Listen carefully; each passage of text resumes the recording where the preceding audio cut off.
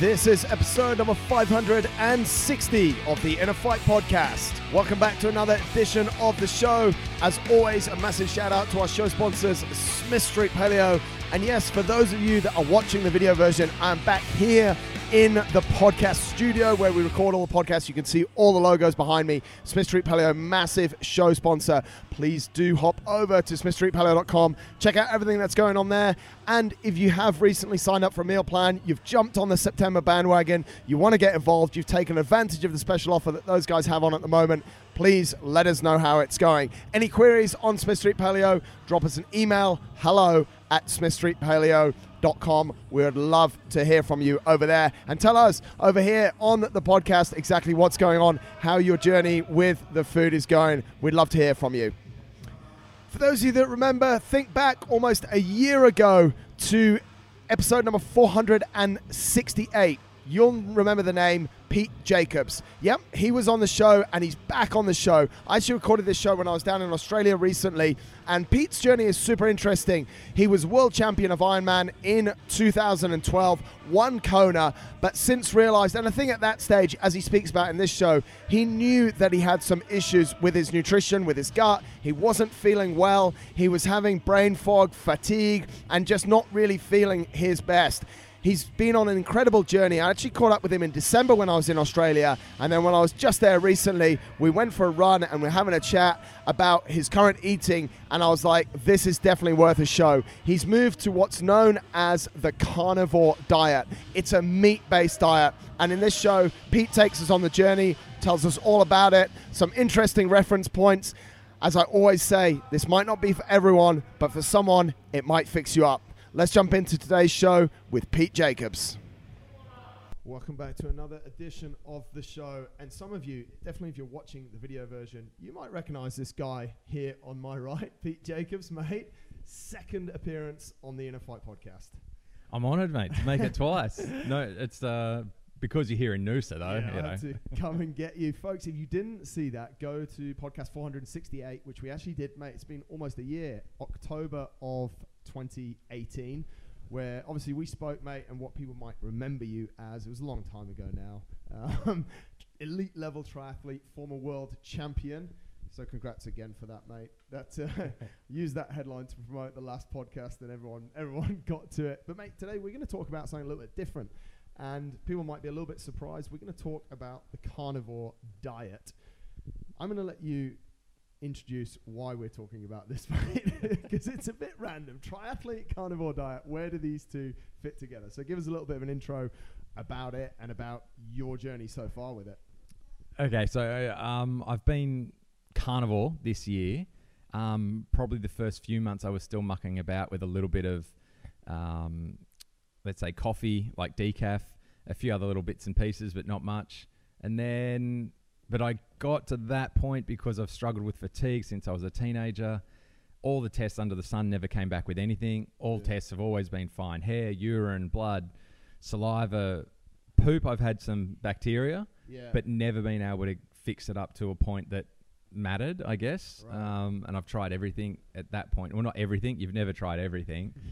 But and then I started going, looking into diet probably a few years ago. Went meat without feet for a year maybe. So basically just still kept having eggs and fish. Meat and without feet. I cut that out. What's so meat I went without feet? Sorry, mate. So I cut out meat with feet, as in any meat that has feet. So land animals and that. So I was still eating fish and I was still eating eggs. But I tried cutting out meat, and that was just totally, I want to say, misguided from just books from guys that have written a book going, hey, I tried this and I felt great. Yeah. And back then I was literally searching for anything without the critical thinking aspect of it, and just like, oh, it worked for them, I'll start doing that. Let's break out a little bit then, mate. Yeah. Isn't that, and we recorded a podcast yesterday for your podcast, and we were talking about like taking advice from people. Isn't that what happens a lot these days? Like people we've got to get there. Let's get there early in the show. Rich Roll, you know, ultra athlete, wasn't he? We could argue, goes vegan. He's been vegan for about 12 years. Everyone reads his book, Finding Ultra. It is quite inspiring in places, and goes, I'm going to go vegan. Yeah.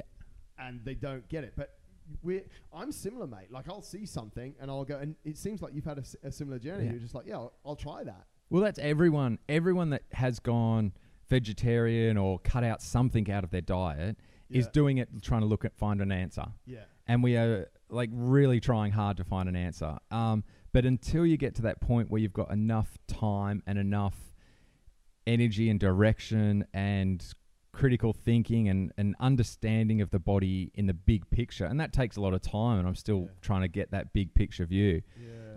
You end up being led really easily into other avenues of, this worked for me, so therefore, you should try it too. But when there's you don't start looking for science at that point. You're still just like, I'll go down any pathway that is working for somebody, because I've had no results saying why this is not working for me. Like, why am I feeling crappy? There's nothing to say why. So therefore it could be this magical, like, unknown that doesn't have any scientific evidence behind it, except for anecdotal, and so we'll try that kind of thing. And that's why a lot of people that have been vegan and now feeling sick and average, and health markers are coming up and things like that are becoming a problem. They're now going carnivore because they're still looking for, like, the traditional Western diet isn't working for me. I know there's got to be something else out there because I've always felt lousy. Following the dietary guidelines isn't working for me. So what is it? And that's why they're kind of looking for that answer, and they'll go from the vegan point where, like, like I said, I went without the meat with feet for a year. Let's carry on that journey. Sorry, mate. And then, went without the meat with feet for a year. And I cut out grains at the same time as well. So that obviously definitely helped. Obviously, anyone that has any gut issues, as I did, is going to find benefit whenever they start to cut out some of the lectins, and gluten being the major lectin. And that led me to then going into speaking to Phil Maffetone, and who a lot of people might have heard of, a bit of a guru back from like the 70s. He started talking about, unprocessed food, low carbohydrate diet, get away from sugars and junk. And it's the basic way of seeing your body in the big picture, insulin resistance being one of the major ones. And Tim Noakes has written a lot about that. And Tim Noakes has really just carried on from a lot of other people that have proven that insulin resistance is a major health issue. Anyway, so I went keto, probably a couple of years ago. Went low carb. Before it was cool. But I mean, at that point, it was cool in so much that it was totally misguided. That every podcast was like, don't go near too much protein. You need to eat tons and tons of vegetables. And you need to drink MCT oil in the morning to boost your ketones and all of that kind of stuff. And I, being so metabolically damaged, which, metabolic syndrome is one of the issues and kind of main tags of, if you're not healthy, you're likely to have metabolic syndrome.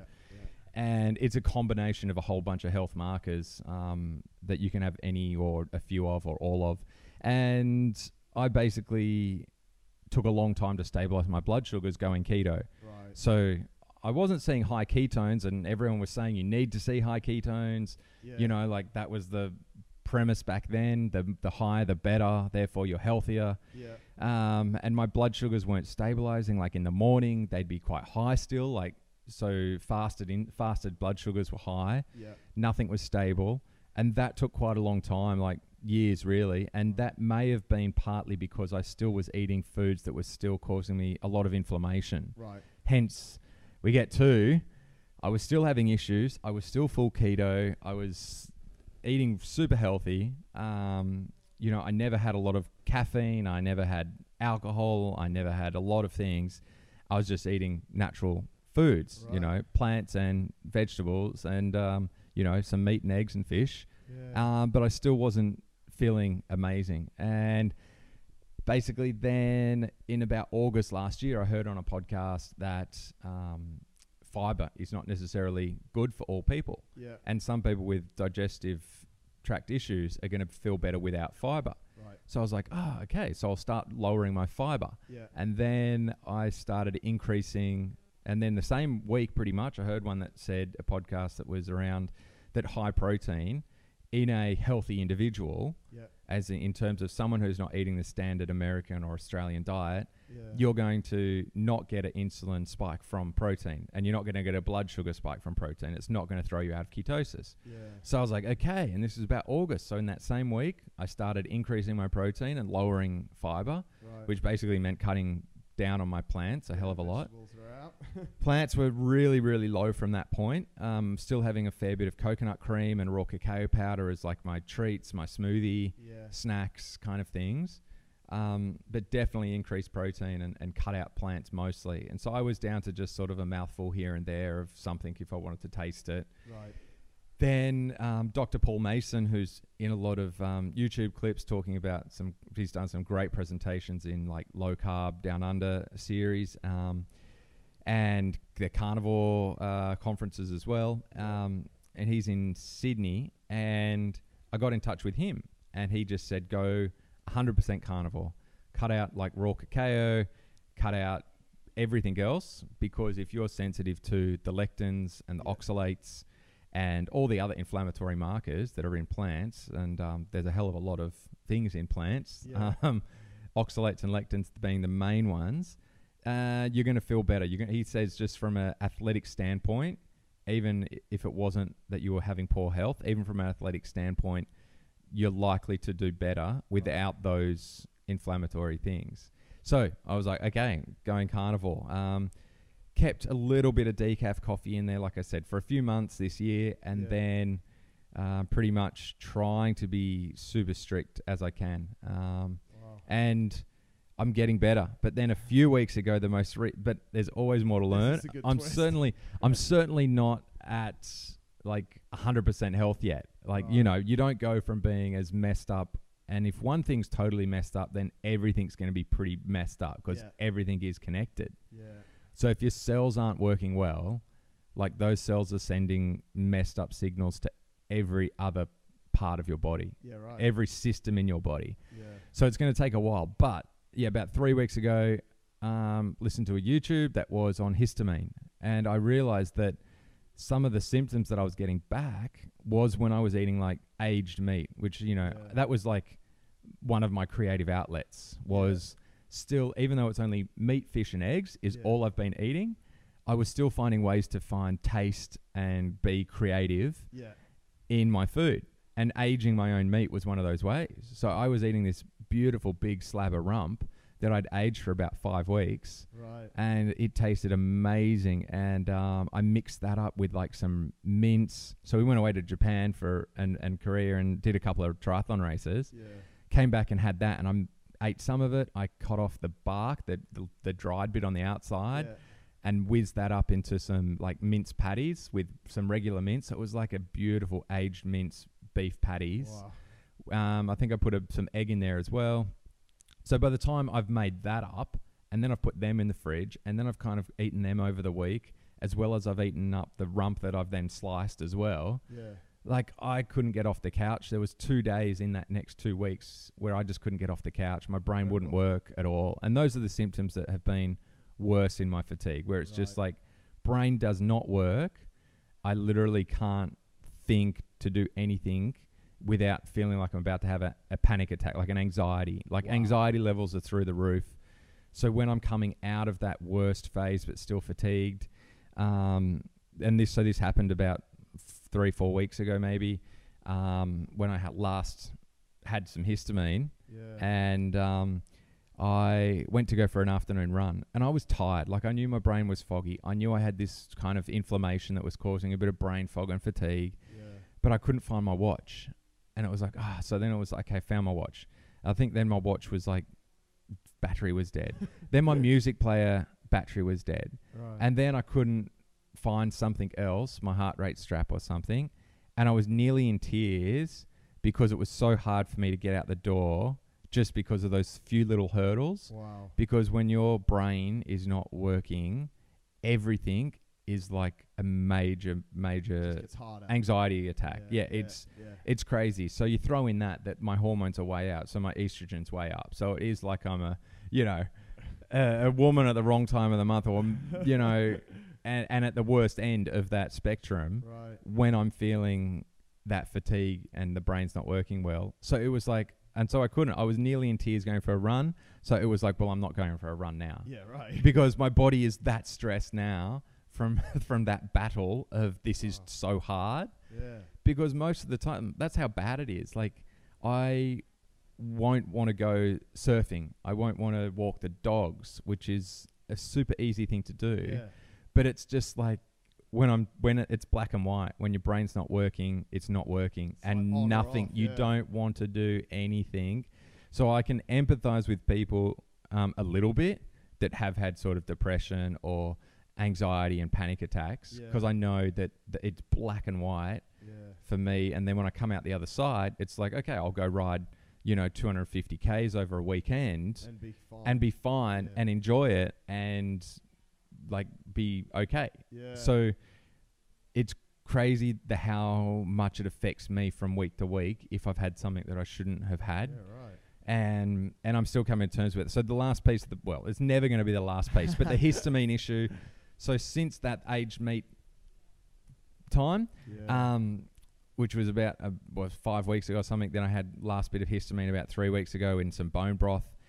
Listened to this histamine thing, went, right, I'm just going to eat everything fresh. So now everything is bought the day that the butcher gets it, and I freeze everything straight away so the histamine can't build up. So histamine comes from the bacteria in the, as it breaks down, Yep. the bacteria is broken down, it produces more histamine. So the more something is not frozen, because freezing pauses the process, Right. nothing else will pause it. So Right. if you cook it and then put it back in the fridge, it's going to keep building up histamine. Right. But then at the same time, you've got histamine in your cells. So if your cells aren't getting rid of the histamine as they should, you're going to be more susceptible to an overload. Even if you eat kind of low histamine, Yeah. your cells aren't getting rid of what your body's producing, and then your gut will produce more histamine as well, just from the types of bacteria that's in your gut. So there's 3 Yeah. ways that your gut can get, either from your body, that can be overloaded with histamine. And it's not like a all or nothing. It's not like, say, gluten, or like being, if you were celiac, it's not like a little bit is going to kill you or Yeah. wreck you. It's more the overload, because you can deal with some of it. Yeah. It's just an overload symptom. And that's like with any stress. Yeah, Any sure. stress, we know that it comes down to, we all can handle stress. We all need a little bit of stress Yep. in training, whatever. Yeah. But it's the point of overload that we have to get to know our bodies about. Yeah, to make sure there's not too much, mate. Incredible journey, and I think one thing that I've thought about a lot since we've had this conversation a few weeks about carnivore. You were playing with it when we were chatting in December. And this is where I want to go to next. Is when you were competing at the top end of triathlon, how were you like? People that have listened to the show that you did, 468, which was a lot about your triathlon career, are going, like, how did you feel then? Like, how were you that good when you were broken? Yeah. Like, it's quite weird, right? I think we mentioned this a little bit back in the podcast about ego being a major contributor. So I learned to manage ego, because when you're fatigued and your body can't do what you want it to do, you have to learn to let it go and not feel guilty that you missed a session, to not feel like you're, crap because you're not keeping up with other people in training. So that was a big part of it. The other big part of it was that I embraced it. I embraced that I couldn't train as much as the others. Right. So if I was tired on a day, and I would only sit on the wind trainer, because going outside and deciding which direction to go, which hill, that was like, I can't deal with that today. Yeah. But I was able to sit on the wind trainer for hours and just pedal like super, super easy. Right. And then maybe that day, or maybe the next day, I'll feel really good for it. Right. And be like, have a better session. So one session will be a bit easier, the next one will be better for it. Yeah. So that was one way. I mean, I was eating the same foods over and over, and I was eating relatively stress-free foods, I guess. Like, I would cut out ice cream, for example. I wouldn't eat ice cream for months before Hawaii. Yeah. I would pretty much eat the same food, breakfast, lunch, and dinner nearly, really consistent. So I think there's a point that even if it's not the best food for you, if your gut is struggling, if you have issues, eating the same foods is one way of getting the gut to deal with the, it's like, I don't eat gluten or sugars, but if I had sugars, I'll get gut cramps pretty quickly because my gut bacteria would just go, what the hell is this? We don't digest this stuff. We don't know this anymore. So a bit the same, I think, with what I was eating. I got really used to the same foods. I would sleep really well. Last thing, and then I would do 3 things to get my body in better shape for the race. So if every day, that was my 3 sessions a day. Right. But those sessions included a sleep, a massage, mobility, foam rolling. I would nap most days probably. Really? Yeah. Just living the life, mate. Yeah, well, when you're that focused, you don't want to do anything else. I would only really be watching the television if I was eating or foam rolling or something. That was it. Otherwise, I'd be doing different types of rehab, or I'd be sleeping, or I'd be, at the gym. There was no downtime of like, oh, I've got so much time on my hands, I'm just going to sit and play a video game. So focused and committed. And I think you'd understand that I was so focused on winning that my mind was so clear on what I wanted every day that almost propelled me. Well, I was doing more. I was looking after my gut with supplements. I was resting my body when it needed it, and I was happy when I rested. I was counting that as a session. So my stress levels were really pretty low because I was happy with all those little goals. And that's what we chatted about yesterday. Every time kicking a little goal, you feel really good about yourself. And I was kicking at least 3 goals a day that I was really happy with. And I think, mate, it's a super interesting learning because you'd almost, from what you've said there, you've accepted what you've got. You're applying the best medicine to it by eating consistently. And then the goal each day was 3 sessions. And if it could be a super hard bike or run, it was. But there was equal amount of satisfaction if that was a 2-hour sleep.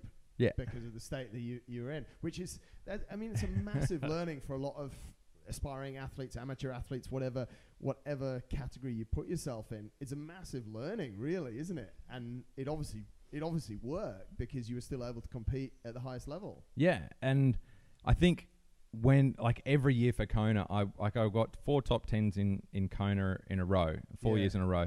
And those 2 months before, August, September, and the race is the second week of October every year, I would love it because I was so driven by just one goal that I could block everything else out. There was nothing else in my life that mattered at that point other than training and getting my body in the best shape possible. Incredible. So it's much, much easier when I was that focused than the rest of the year.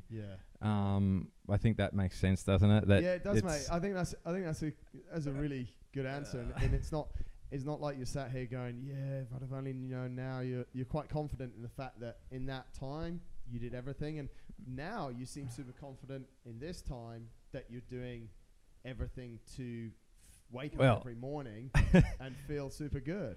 Yeah, a little bit. I don't know how confident I am, but because the more you learn, the more you realize you don't know. And that's the difference between where I'm at now and where I was a few years ago when I was just like, oh, well, I'll cut out, meat with feet for a year and try something else. Now it's very much, I'm certainly not a scientist, but I'm doing my own research on my body and I'm listening to research in podcasts every day. Really? Every day that I'm training, I'm trying to be like, okay, what thing is it now that I'm interested in today? Just Google that. And then I'll listen to a bunch of podcasts about that one. Wow. And so I'm following all these different rabbit holes every day. And, from a simple, and you might pick up one little thing on a podcast where it's like, oh, okay. Today even, I thought previously I've been having too much salt on my meat and that's been making me thirsty after my food. But then today I was like, maybe I'm just not having enough. Maybe my body is craving more because I get this weird thirst sometimes after eating, and once I start drinking water, it's like I can't stop drinking water sometimes.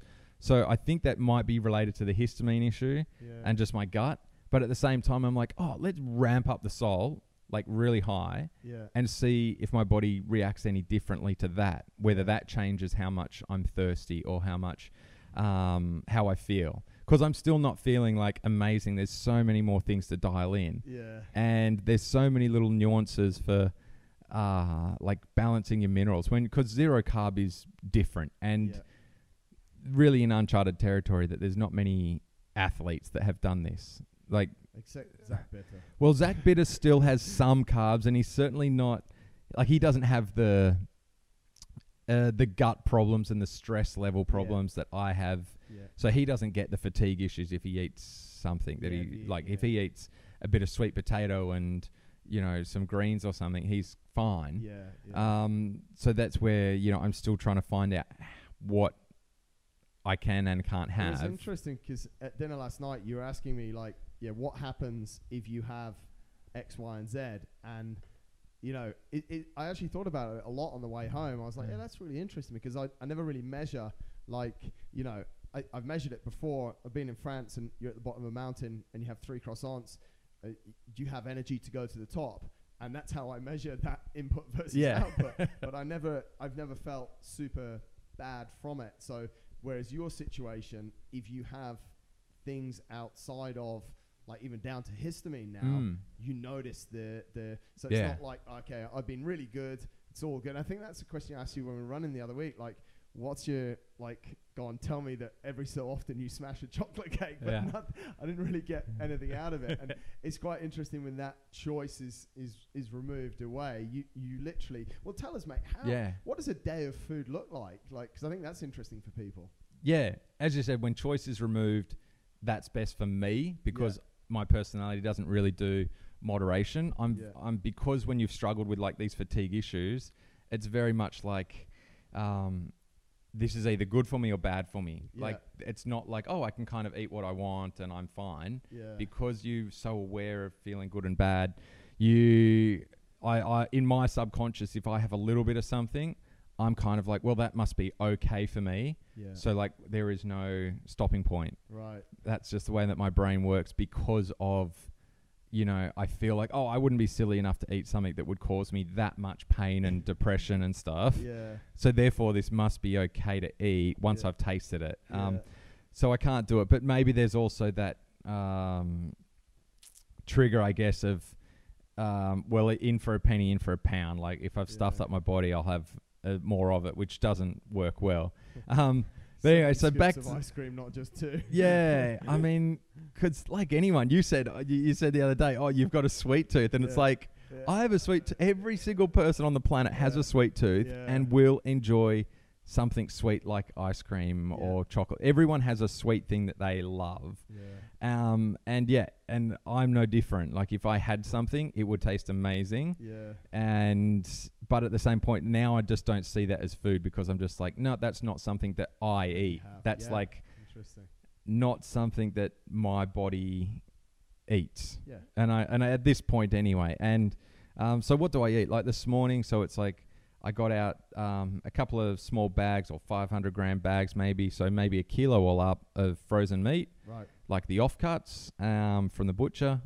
Got them out frozen, put them in the pressure cooker, and cooked them for about an hour, and then just had slow cooked meats. Mate, because we spoke about it a little bit yesterday. You've got a whole book on, and you're learning all the different cuts of the animals. People generally would know, when it comes to a cow, rump, sirloin, fillet. What are offcuts?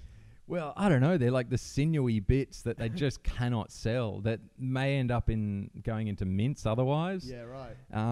But they haven't made it into mince yet or the dog food yet. So all the stuff that we're traditionally taught is not soup, because this is going to come round, because I'm going to ask you in a minute where you get your nutrients from, and I know a lot of it comes from, so all the stuff that generally doesn't get sold or doesn't have value on it, you've just knocked up a kilo of for breakfast this morning. Yeah, and it's super... it's bits that you've never seen.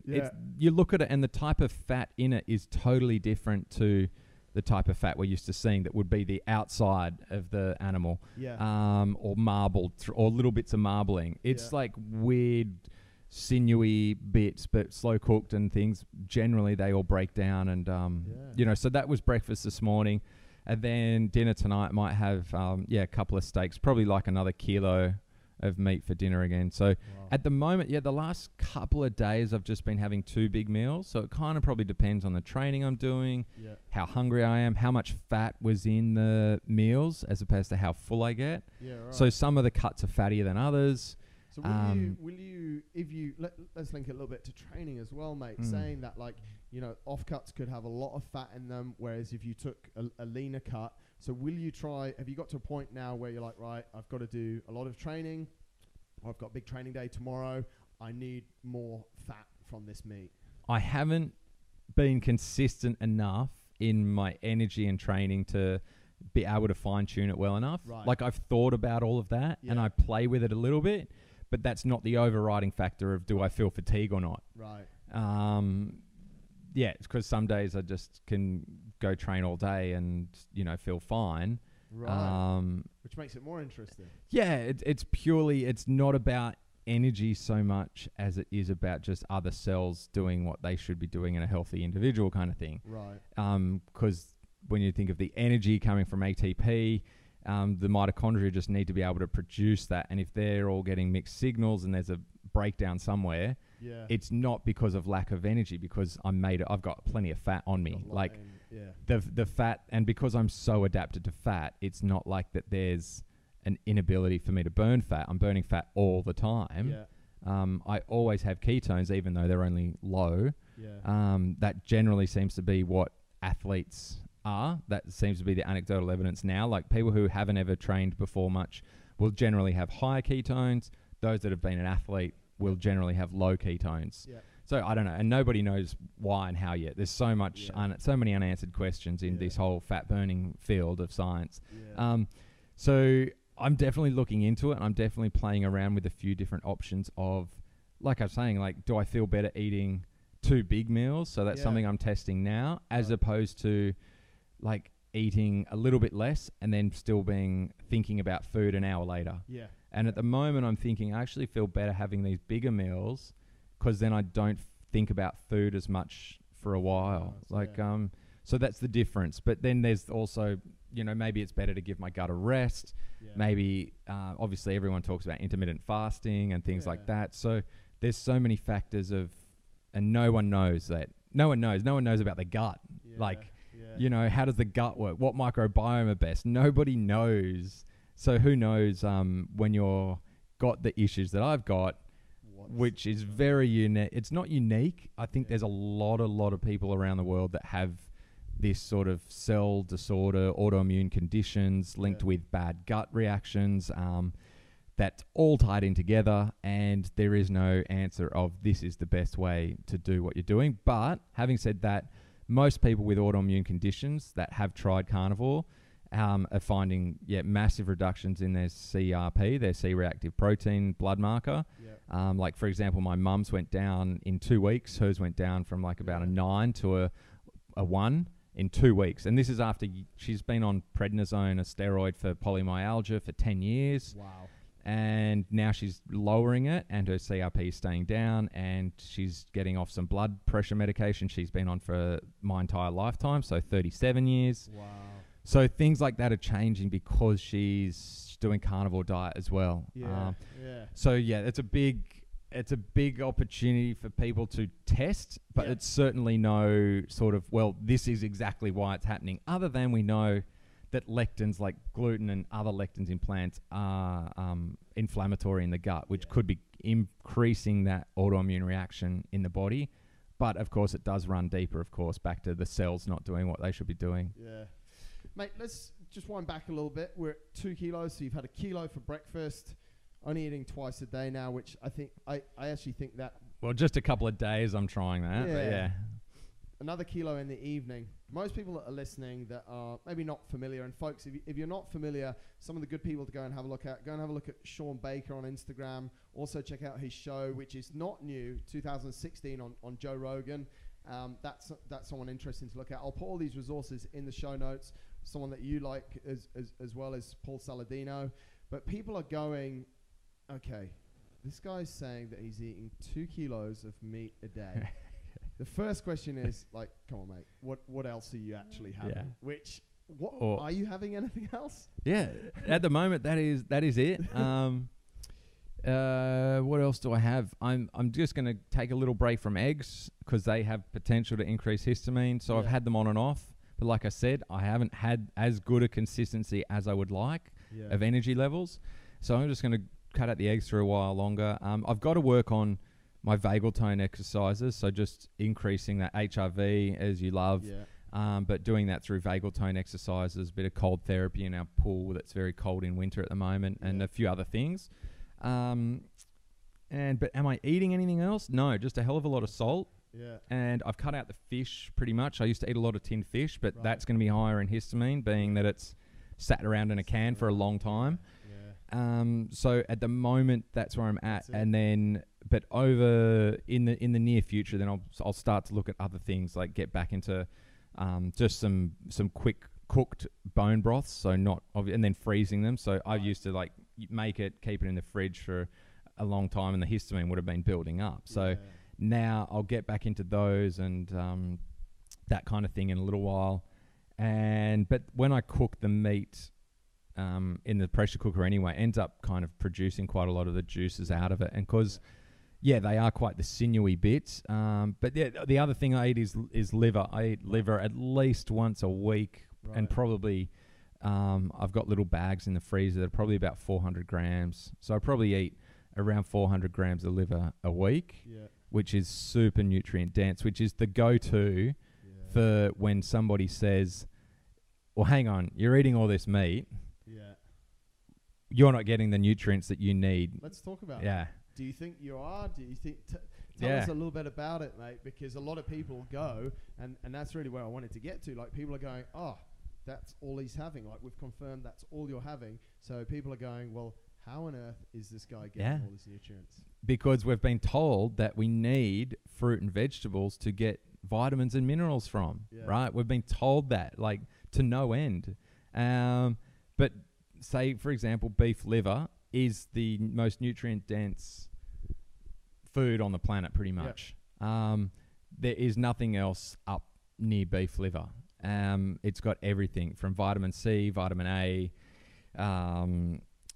iron, zinc, copper. I mean, it's got everything, absolutely everything, really. But then, I'll eat that, a fair bit of that, like at least once a week. And then all the other meat, though, the meat itself muscle meat is still way up there. It still kicks butt of pretty much every plant it's going to be higher than as well. And there are carnivores that really just survive on muscle meat. But again, it's a fairly new area and unresearched of exactly levels. And obviously every animal's different. An animal that they're eating is very different to the animal that I'm eating. You know, I'm very lucky here that the meat that I eat is grass-fed and from within 50 kilometers of where I live, most of what I eat. Like, it's crazy how local it is and natural. So, it's a very quick Google search for, like, how many vitamins are in beef and beef liver and beef muscle compared to any other plant or animal. And so then it's not even close when you consider bioavailability, how much you actually absorb from like a bag of spinach. It might say there's plenty of iron in it, but you're not absorbing anywhere near that amount. And then if you have any sort of reaction, which most people are still going to have that's why they're called, they are lectins. Because we don't break them down. They are the protective toxin from the plant. As are oxalates as well, that are going to mess with your gut so that you don't eat this plant out of extinction. And yet we are eating these plants to extinction, except that we've got agriculture. And because, we're eating the same plants pretty much day in, day out, particularly when you consider that, like, there's 5 or 6 of the main plants that we eat, like broccoli, spinach, I think, kale, and a few others come from this one same mustard plant.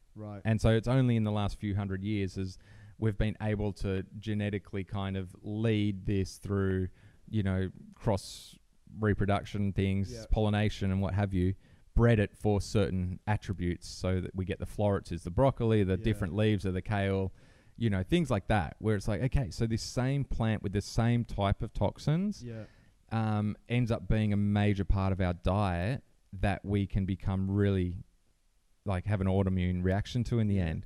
And so it's no surprise that for now it's just well, let's say not now. Now it's becoming that lectins are a major problem for a lot of people because of autoimmune conditions are becoming like much more prevalent. Yes.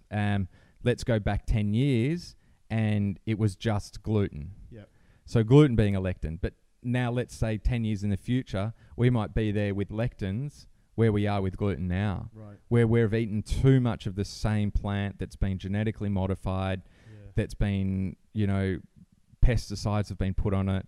Yeah. The lectins have been increased genetically to reduce the impact from pests because they're there to get rid of pests. Yeah. Just like us eating them, the pests that eat those, the lectins have been increased in those so that, the insects don't eat them. Yeah. But now we're eating increased amounts of lectins. Yeah. So anyway, when we come back to why not eat them?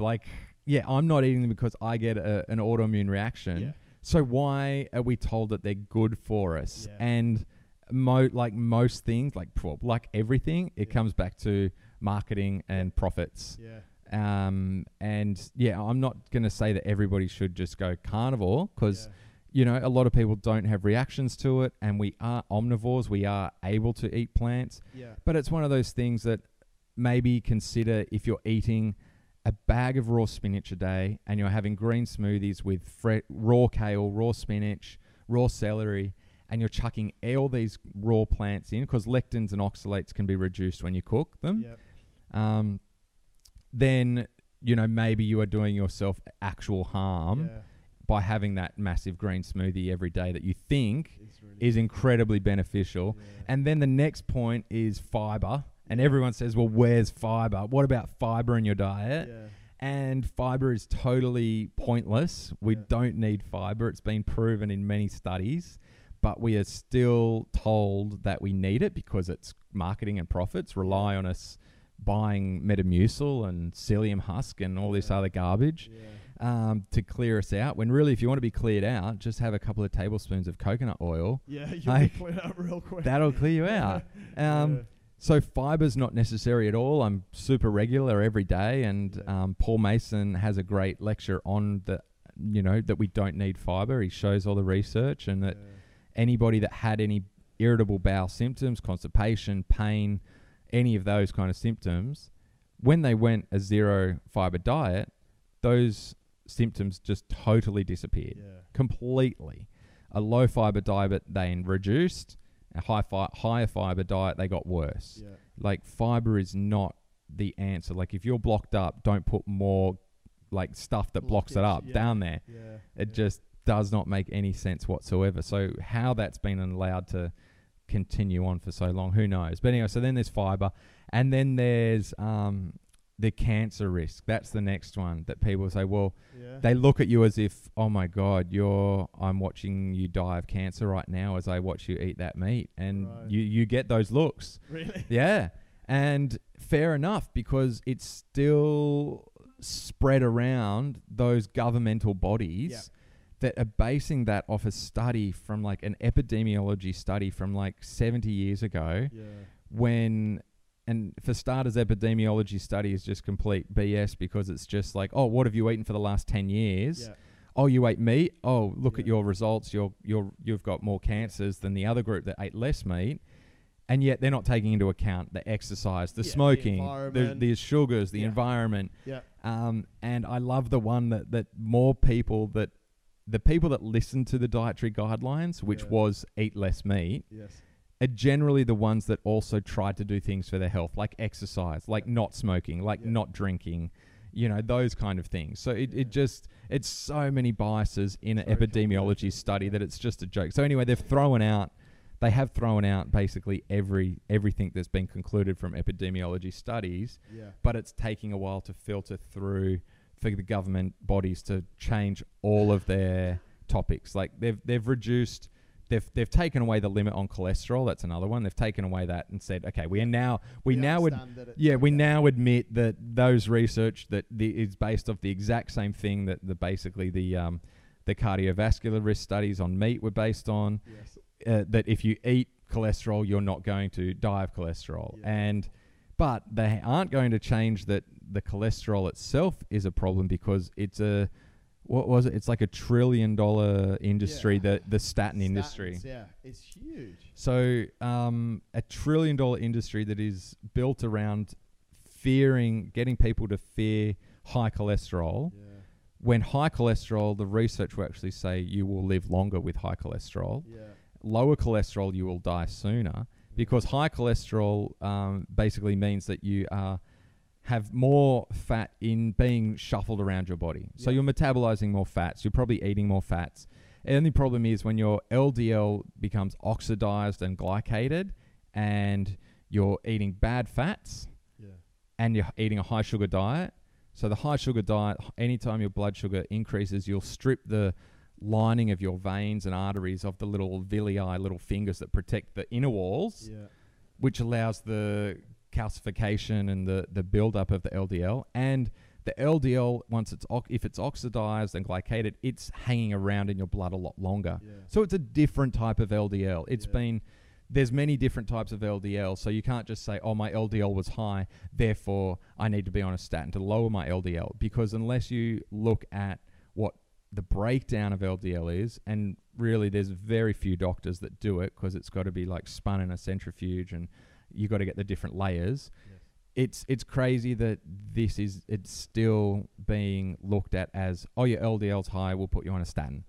And that's the answer for this $1 trillion industry. That's what it is. It's a big industry. Like, everyone knows that fast food industry, like last time I checked, the fast food industry in the States was worth something like, something like $250 million a year. No one wants to can it, and then you've got the health industry. And I think the stat I found that was like fighting heart disease, things like you're talking about, cholesterol, it's worth $500 million or something ridiculous, mate. And it's just like, no one wants to can that. But I guess they're all more sort of, political, or they've become political issues now. And as to why they're not going to do it. Yeah, because they're sponsoring the politicians to not change guidelines. Because if suddenly the guidelines change from, oh, we shouldn't be eating this many grains, and we should actually not suggest you eat sugar every day.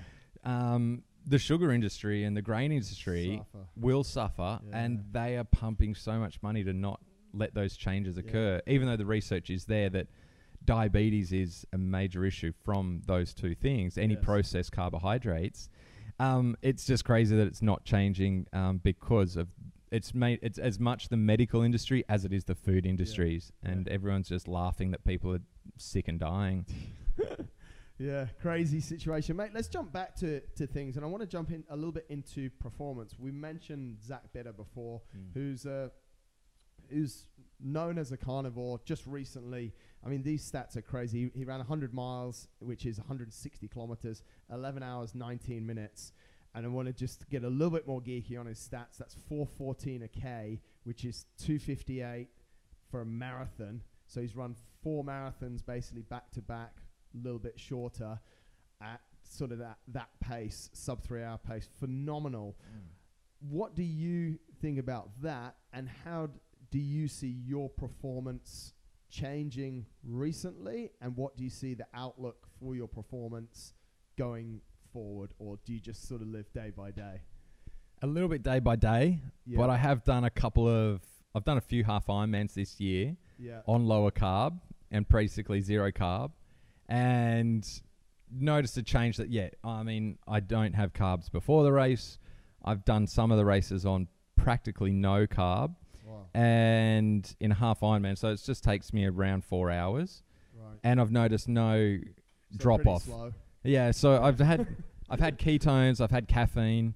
I'm actually going to test out some nicotine gum as well, because basically we were talking about this the other day about stimulants, and that the brain perception is everything, and the whole central governor theory. So that's where my performance is heading in. I know that, there's a limit to what I can do without some input of carbs. Yes. And I'm not totally against carbs when I'm exercising, it just goes straight up into my blood, into my muscles. Yeah. It's more about what do I need to do to make sure that I'm putting in just enough and not too much, so that my blood sugar is at 5, that it doesn't go up to like 5.5 or 6. Yeah. Because that's where I feel I'm just going to get a real shutdown of my body, because I'm so fat adapted, Yeah. that if my blood sugar does go up that much higher, maybe it's because I'm fat adapted, maybe it's because of my past metabolic issues, everything combined, that could potentially, and I have felt it in races a little bit where that's been a bit of an issue, where my blood sugar's gone that little bit higher,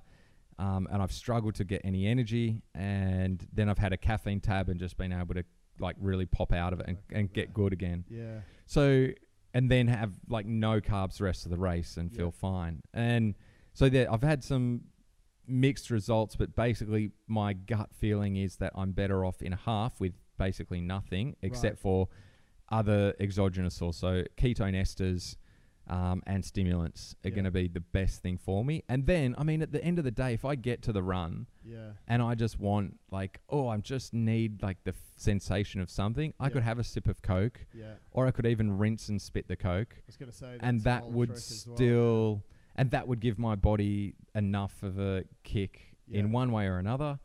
But I would just do whatever. So it's a little bit by feel. It's like, I'm really feeling my way through this, but at the same time, I'm confident that there's nothing that can really go that wrong. Yeah.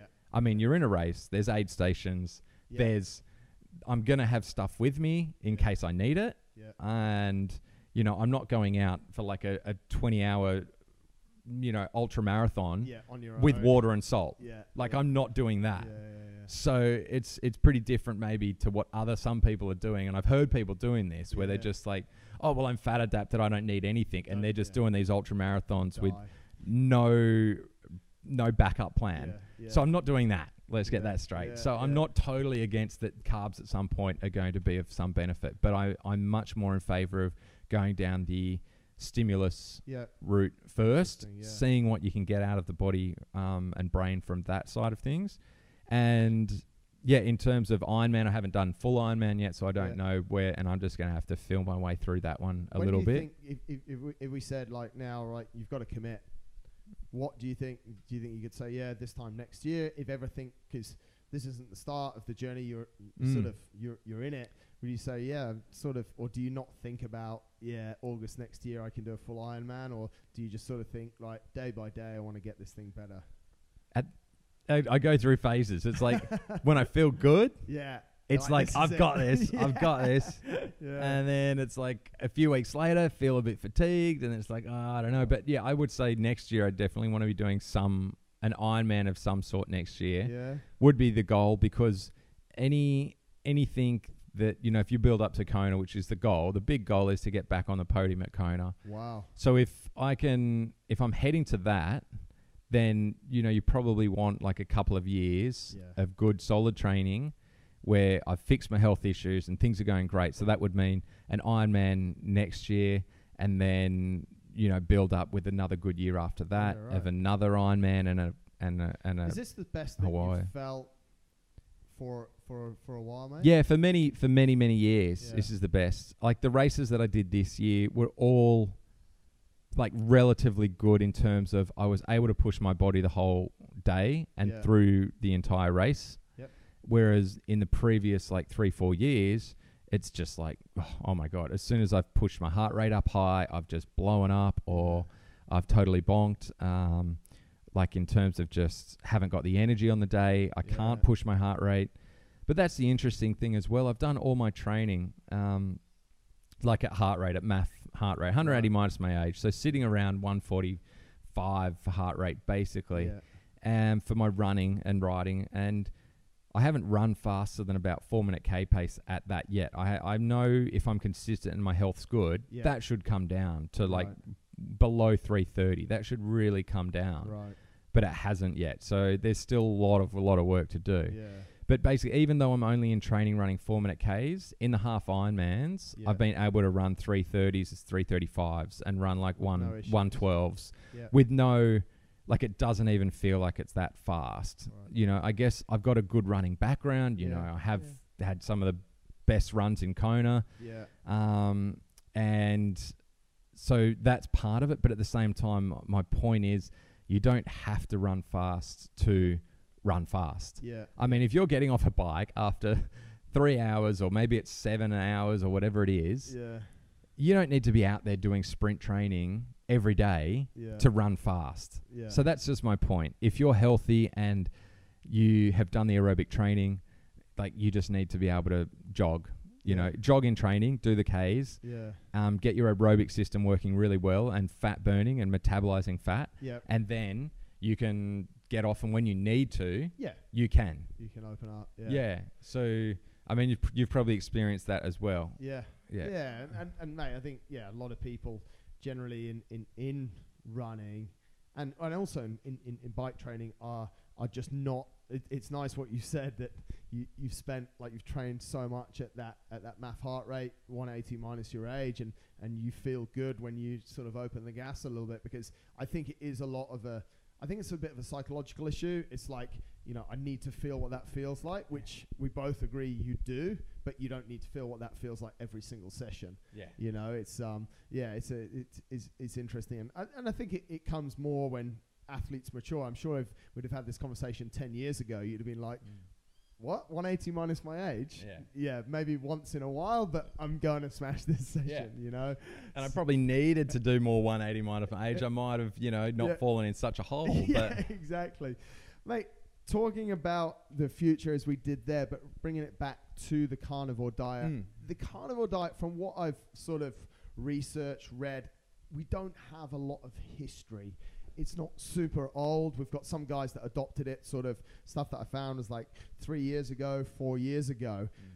So we don't have a lot of, we've got few people that have been on it for a short time.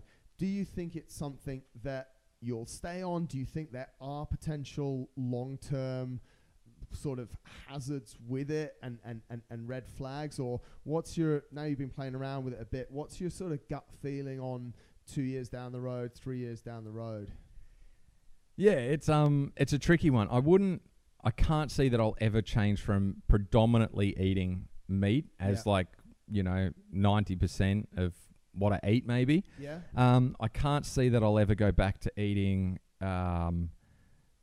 let's say, leafy greens. Right. I just don't think my body will ever reverse so much that all those lectins and oxalates and things would be good for me in an overriding way, because for everybody, they've got those toxins in them. Yeah. So for me, would I risk those toxins? Is there enough of a benefit? Yeah. And it's like, well, no, there's nothing in them that I'm not getting in my meat, sort of thing.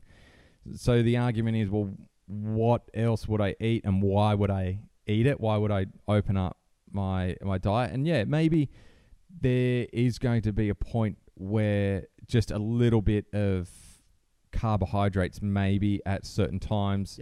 Maybe if it's just a bit of honey, or so even honey in my drink bottle, maybe, or even some of the resistant starches. At some point, if my guts feel good for that, it might change to those sort of things. And hopefully I become less sensitive to things like histamine. I would like to be able to broaden out into some dairy, like the fresh dairy, perhaps, like, but I don't know about that. Just like the fresher cheeses, like the soft cheeses, like, mozzarella and the things that aren't aged, I guess. That's the most likely, but maybe I just won't ever, maybe dairy's just not one that I'll ever be good for me. And I'd be okay with that, I guess. It's tricky, because when you just say no to things, I don't miss anything. But if you ask me what things do I miss and wish I had, and I actually start thinking about it, then I start to think, what would I like to taste? But it's only if the food is like right in front of me and I'm thinking, would I like to be able to eat that now? And that's with every type of food. So the way that I'm seeing other foods right now is probably similar to how somebody who's, cutting out soft drink or something sees soft drink. They're not thinking about it unless they sat down at a table with everyone else was drinking soft drink. And then they're like, oh, wow, I really wish I was drinking that soft drink. And so that's probably where I'm at, where I don't even think about it, and I don't care that I'm not having it. Fair enough, until if I questioned, like, maybe, I haven't had one of those for 6 months. Maybe I can have one now. But at the same time, that person that gave up soft drink, did it for a reason, and that one bit of soft drink would totally spike their blood sugars and probably make them feel lousy the next day. I think maybe that risk is there for me for a long time to come, that having anything else is maybe a risk. So if I can get back and the histamine doesn't become a problem, I can get back to like tinned fish, because it's just such an easy go-to, and it's so full of calcium and the EPAs, the good omega-3 fats. You know, that's such a good thing. So since cutting out that, I've had the lamb brains a couple of times, because they're high in omega-3s. So I'm trying to get as much as I can and that's how I'm looking at things now. So I guess that's the difference between, 3 years ago when it was just like, oh, maybe if I try this will work. Now it's like, okay, well, if I'm changing this, it's how am I looking at all my macros and micronutrients kind of thing, which, and then I'm also looking at, starting to try and figure out that other side of things. Like the HPA axis and my hormones, my thyroids, my vagal tone, how all of that is combined to lower my stress levels, so that at some point I'm more able to tolerate more foods. And definitely things like that. And so it may just be, go without eggs for like a couple of weeks or something. Work on my vagal tone and things like that, and then reintroduce a little bit here and there, and just have them in moderation. But like I say, I'm a special case, I think, where I have got a lot of sensitivities from a lot of different areas, kind of focused, but I do think it's becoming more and more prevalent, and autoimmune disease is everywhere. I was chatting to a young kid the other day, he's in his 30s, I guess, and he has reactive arthritis, so his bones are literally just dissolving. But he's still, like, he hasn't yet cut out gluten 100% or anything. And I was like, okay, for 2 weeks, you go carnivore for 2 weeks. Trust me, all it is an elimination diet, the ultimate elimination diet. You aren't going to miss out on any major nutrients. You're not going to give yourself a heart attack. Like, nothing bad can happen from cutting out sugars and like fruits that are giving you high blood sugar, plants that are causing an autoimmune reaction. Like, it's potentially, the upside is potentially huge for someone like him and my mum and myself. Like, but my mum and this other guy, like, they're stabbing themselves with steroids to stay alive, to be able to function. And yet they're in pain all the time, constantly. It's not working. He was like, I was like, oh, are you in pain much? And he's like, I'm in pain standing here. He's like, my plantar fascia has basically dissolved. Incredible. He doesn't even have it, and he's just in pain all the time. And I was like, and then we finished, I chatted before we did this bike ride together, and it was a charity ride, and we got back there, and the charity ride, of course, put out lollies and junk food and stuff. And without thinking, he just went and grabbed a piece of licorice. And I was like, are you sure you want that? And he went, oh. I was like, well, it's so processed, so full of chemicals and unnatural foods that your gut will have an inflammatory reaction to, and cause inflammation through your body and cause your reactive arthritis to be worse. He was like, He went and put it in the bin and went, right, from now on, next 2 weeks, I'll do it. And he's going to go Google all the things that I told him that you've mentioned. But it's like, wow, if I can help a guy like that that's in pain, to find out that there's a reason why he's in pain, and it could be this, BS that we've been fed for profits and lining of other people's pockets. Because the doctors don't know. They don't. The endocrinologists, they don't admit that sugar's a problem, or that that plants could ever be a problem. And so we're just trying to. It's not the carnivore movement, and I'm not part of the movement, I guess, but I'm part of it by just default, I guess. That it's not about saying, hey, everybody should just stop eating plants. It's about plants are not the answer to our health issues that we've been told that they are. Correct, And if you cut them out, you will survive. But I think the biggest headline is don't limit it. Don't limit your protein because you're afraid of cholesterol, because you're afraid of heart disease. Because by limiting proteins, you are increasing the carbohydrate foods by default. You are increasing the blood sugar fluctuations multiple times per day. You're increasing your sugar addiction to sweet foods, like because you're not eating the savory meats. So it's more just about, can we just change the guidelines to stop this fear mongering around meat and get people away from breakfast cereals and back to real food, just unprocessed real food and more protein than they're currently eating. Because, you know, we can see that everywhere, can't we? You know, that, it's a problem. Mate, that's super informative. 100% you've done your homework. So 10 out of 10, 10 out of 10 marks there. I've got so much more to learn though. Yeah, but mate, I think you're doing a good job. And I think that the bottom line is, as it always is with these things, is you're seeing some nice positive effects, and you stayed open. Like, it's interesting to hear you say, you know, maybe you will get back to a bit of soft cheese one day. And I think that's, you're in a state where you are what we'd call sick. I don't really know if that's the right term. Yeah, I am. I'm still unhealthy. You're not feeling great, and you're going through it. So, mate, what would be interesting if we do catch up in about 6 months or 12 months and really, you know, and just sort of compare these shows, because I think it's an interesting thing. I think the Carnivore Diet has a lot of positives. We see a lot of people doing well from it. You know, I think we see, and this is a big call, but I think we see more people doing well from this style of diet and from things like paleo, rather than what we've seen in veganism. But that's a whole other show, and we won't bash the vegans.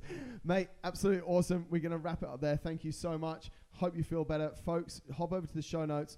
There's loads of links that I'm going to put in there, and you can follow Pete's journey. Go and check him on Instagram.